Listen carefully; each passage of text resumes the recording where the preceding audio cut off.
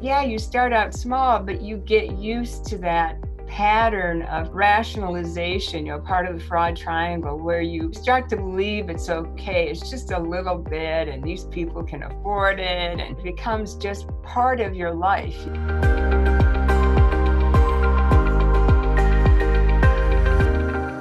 Welcome to another episode of the ROI podcast presented by the Indiana University Kelley School of Business. I'm your host, Matt Martella. Here on the show, our mission is to help organizations make better business decisions. So if this is your first time joining us, I just want to take a minute and welcome you to our Kelley family and just let you know that we exist to help you grow within your own leadership. So if you're an organizational leader, an entrepreneur, maybe you're just someone who just loves leadership and principles within business and leadership and you're just wanting to get more, we would love to hear from you and help you along in your journey, whether that's getting you in touch with one of our faculty to explore some topics of research that they find very interesting, or maybe just you're wrestling with a question that you would love some of our help, and we can do a whole podcast episode on a specific issue you're dealing with, or you just know of an individual who would make a great guest for our show. Send us an email to ROIPod, that's ROIPOD @iupui.edu. So with everything crazy happening in the news, it seems the news cycle is just an ever-moving machine of here's what's bad, here's what's going on, here's what's good. We just get so much. And every couple years, maybe every decade or so, there's always a organization who just land in the spotlight for terrible reasons. Take Enron in the 90s. Enron was embezzling tons of money, was playing basically not by the rules and just garnering tons of cash illegally, and they got caught. They're synonymous with, when you talk about corporate fraud, ethical breakdowns. Enron's one that comes up. 2000s, BP and the big oil spill that happened in the Gulf of Mexico, whether they, just missed some checks and balances, whether they're all these things that kind of led up to these big company breakdowns. Though I want to make the case that they didn't at one point wake up and say, you know what, today I'm going to ruin myself and ruin this company and make the biggest, worst ethical decision of my life.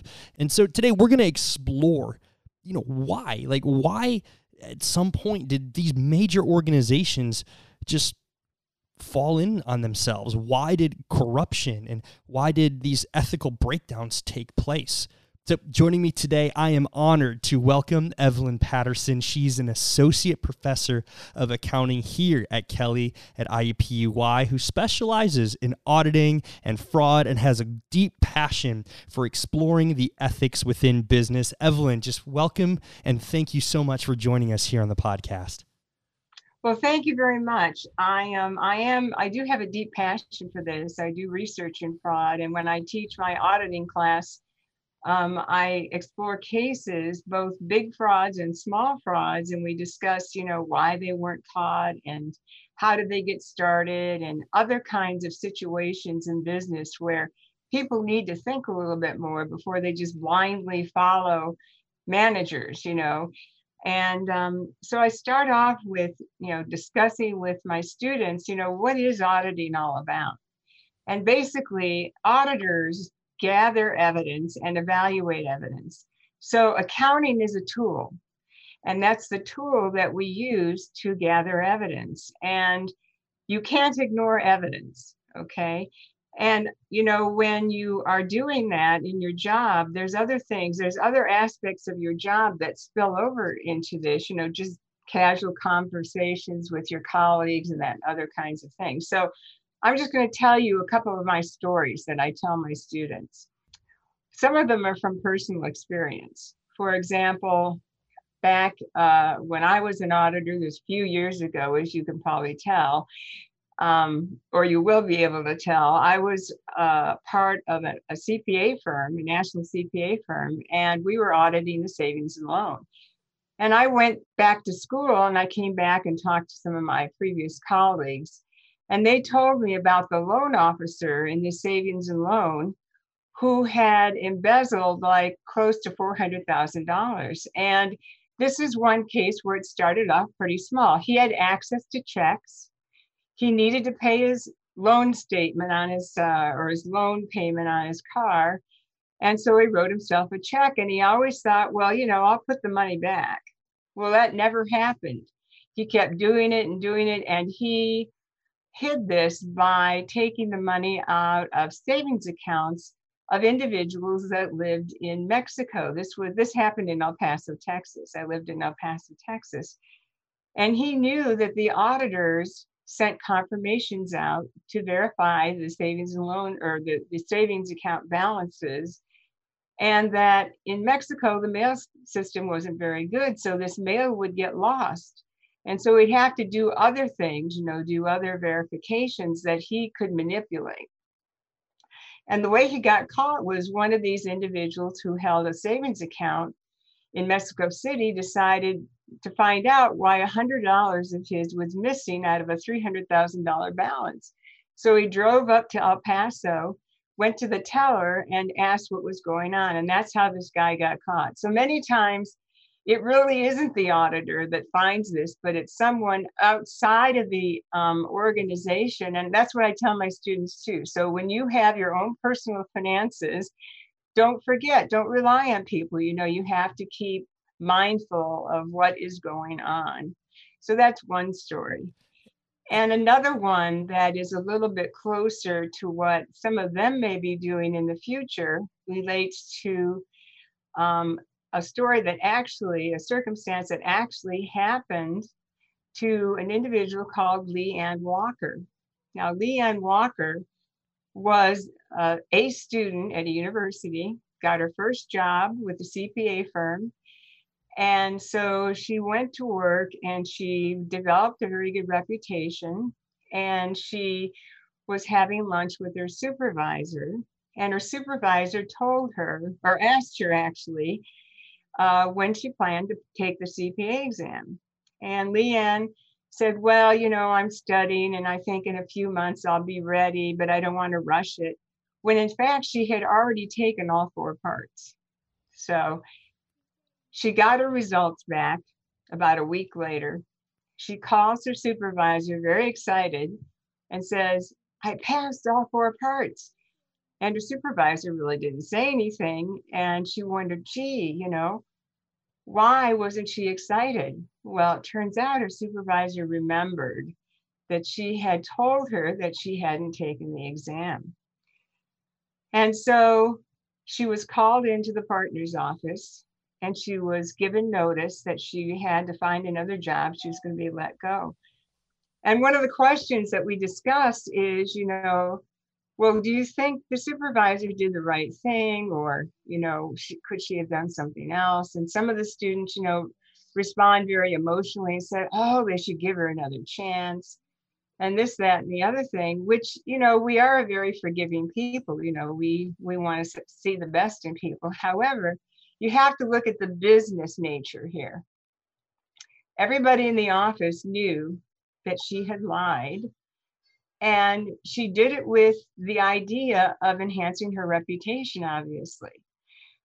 And so it always puts a question in somebody's mind, when they're working with her, maybe on a job, is she going to say something like, I did look at this evidence, but maybe she didn't have time. And to make herself look good, she logged in a lower budget amount for the time she took on an audit when in fact she took, she didn't look at all the evidence. So it could put doubts in people's minds about, how much she's telling the truth in their work with the other auditors. So this becomes a critical thing. And the partners weren't so harsh with her, that they were going to blast out, why she was being let go. Just that, she had to move on. So the moral of the story is, when you're talking with colleagues and at work and other things, you have to be mindful about what you say and, could have repercussions that you don't really anticipate because these aren't casual conversations you're having with a roommate or something like that. And I think that's a great transition into just where a lot of these ethical breakdowns in organizations begin. Because, like I mentioned in the intro, for Enron, for example, I mean, that's a classic case of corporate failure and ethical malfeasance. I don't believe, and I could be wrong because I don't know the individuals, I don't believe someone wakes up and decides, you know what, today I'm going to steal $1 billion and, I'm going to go from a great, person who's got good morals to instantly waking up and just stealing in corporate, committing these corporate frauds. It does start small. And I think that's a great point to drive home, especially with that case you just built, is that, like you said, what's to stop her from trying to make herself look good and saying one thing later on when really she didn't do it. And talk about, my question to you is, for organizations that do find themselves in the news for negative reasons, where does a lot of this fraud begin? Where does this breakdown start within an organization? Well, from the auditing perspective, we always look at three things called the fraud triangle. So usually in assessing the risk of fraud from an auditor's point of view, you think about the incentives that they have in the firm. You think about the opportunity that they have, can they get away with it kind of thing. And then you look at rationalization. Okay, so this resides from the corporate point of view. This resides in the system of internal control. So what the auditor looks for is a strong leadership, which we call tone at the top, the control environment, where management emphasizes heavily integrity and so on, and that the organizational structure is such that it's harder to commit fraud. Many corporations, or all corporations to some extent, have a risk of fraud called override fraud. Managers have the ability to override fraud because they can compel maybe their underlings to do what they say for fear of losing their job. So that's another thing. That's another thing in terms of lower level employees.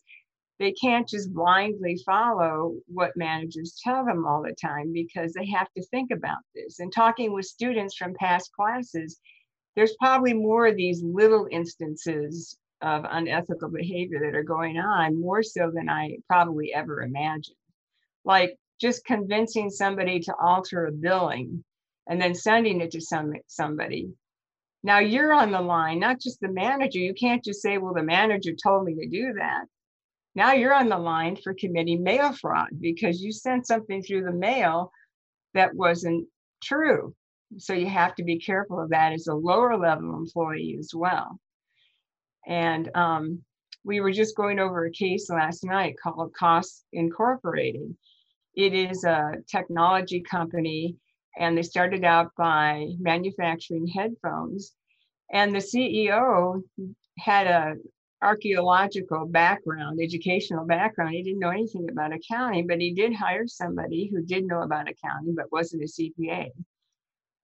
And supposedly she started embezzling funds through wire transfers and cashier's checks in order to pay off her American Express card because she claimed that she was a compulsive shopper.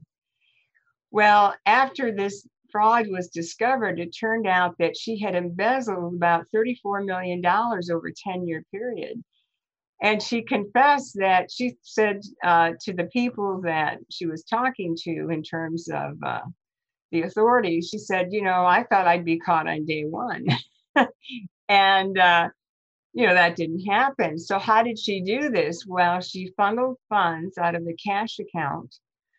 And at the end of every year, she knew that the cash in didn't balance out with what was being paid down on accounts receivable. So there were no entries to accounts receivable at the end of the year. And she just used all that cash coming in so the bank reconciliation would balance. And then after year end, she would make the entries to the customer accounts to show that they had paid money. So there was a failure in auditing big time because they should have recognized the break in the pattern of, credits to accounts receivable, i.e. payoff of accounts receivable. And it's just quite remarkable that she was able to get away with this. Yeah, that's insane. I mean, $34 million.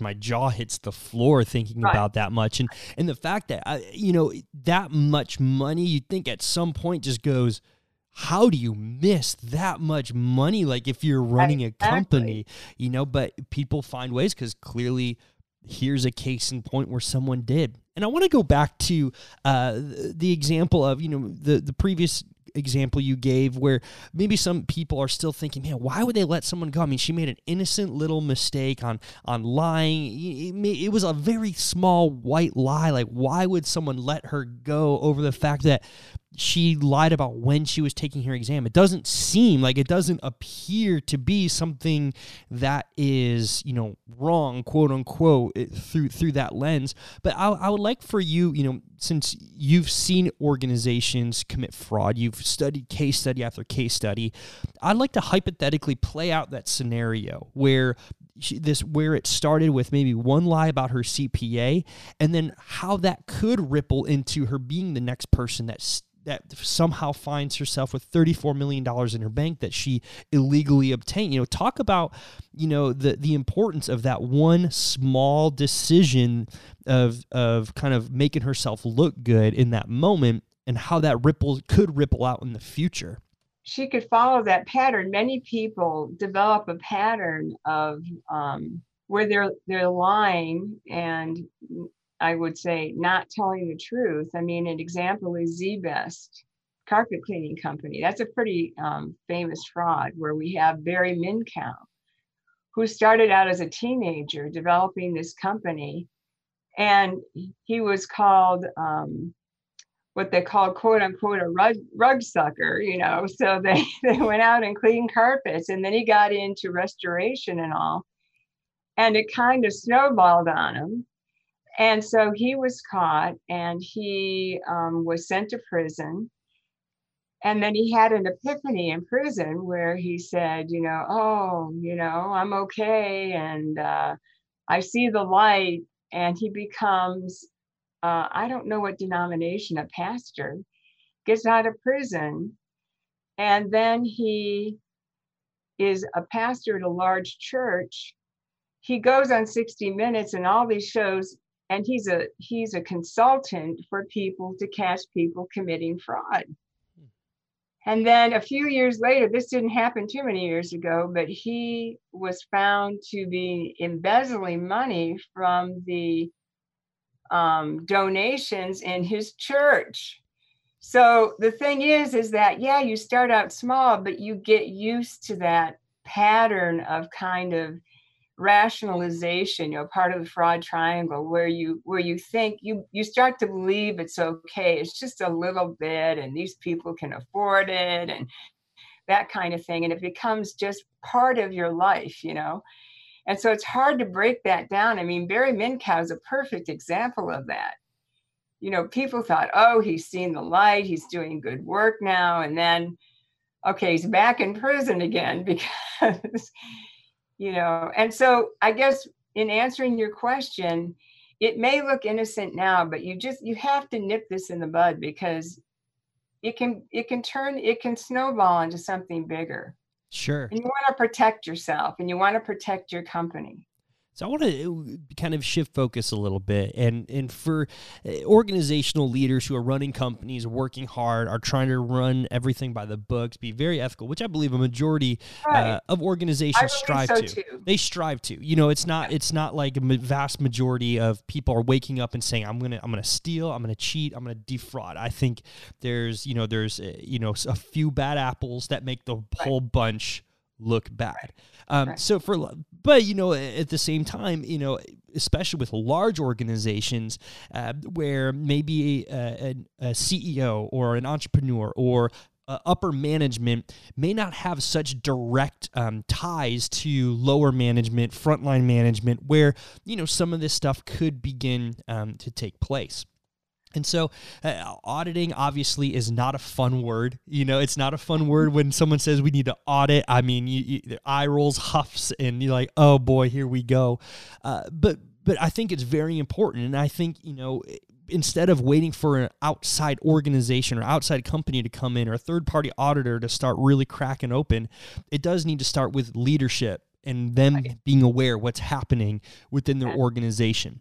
So my question is, for organizational leaders who are really trying to work hard to make ethical income and to build an organization that does improve the lives of not just the people that are employed, but the people that they are working with outside their walls, how does an organizational leader begin to be aware, or where can an organizational leader just start to look within to just make sure, hey, we're marching okay? Like, let's start there. Like, where can organizational leaders begin to look for some cracks?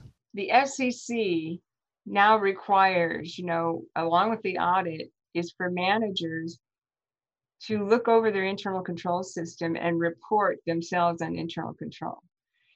So in what you're asking, it's really embedded in this idea of internal controls, that tone at the top, and then making sure you have competent people in place that can do the job that they're hired to do, and that they don't have too much power.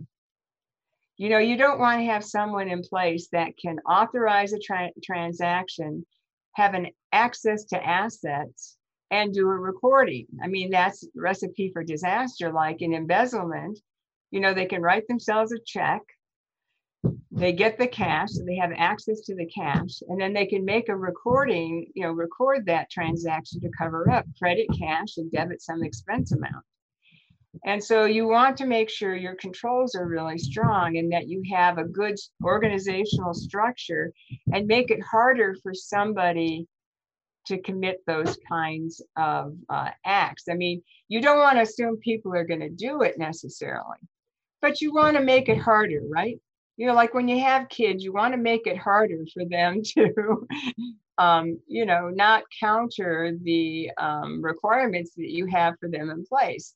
Because, sometimes, like you said, they may be tempted, and it might start out small and they have the intention, I'll put the money back and that kind of thing. But sometimes that just never happens. So you want to make sure you have a strong control structure in place. And the components of internal control are control environment, information systems, control activities. Control activities are things like having one group of individuals check the work of another, make sure that there's this separation of duties so that one person doesn't have too much authority or power that they can implement, these kinds of acts. And then you want to have some sort of monitoring as well, maybe another layer of internal control or something like that. And that depends on how big the company is. Like this cost corporation, what should have been happening is that the manager, the CEO, is supposed to exhibit oversight over what's going on.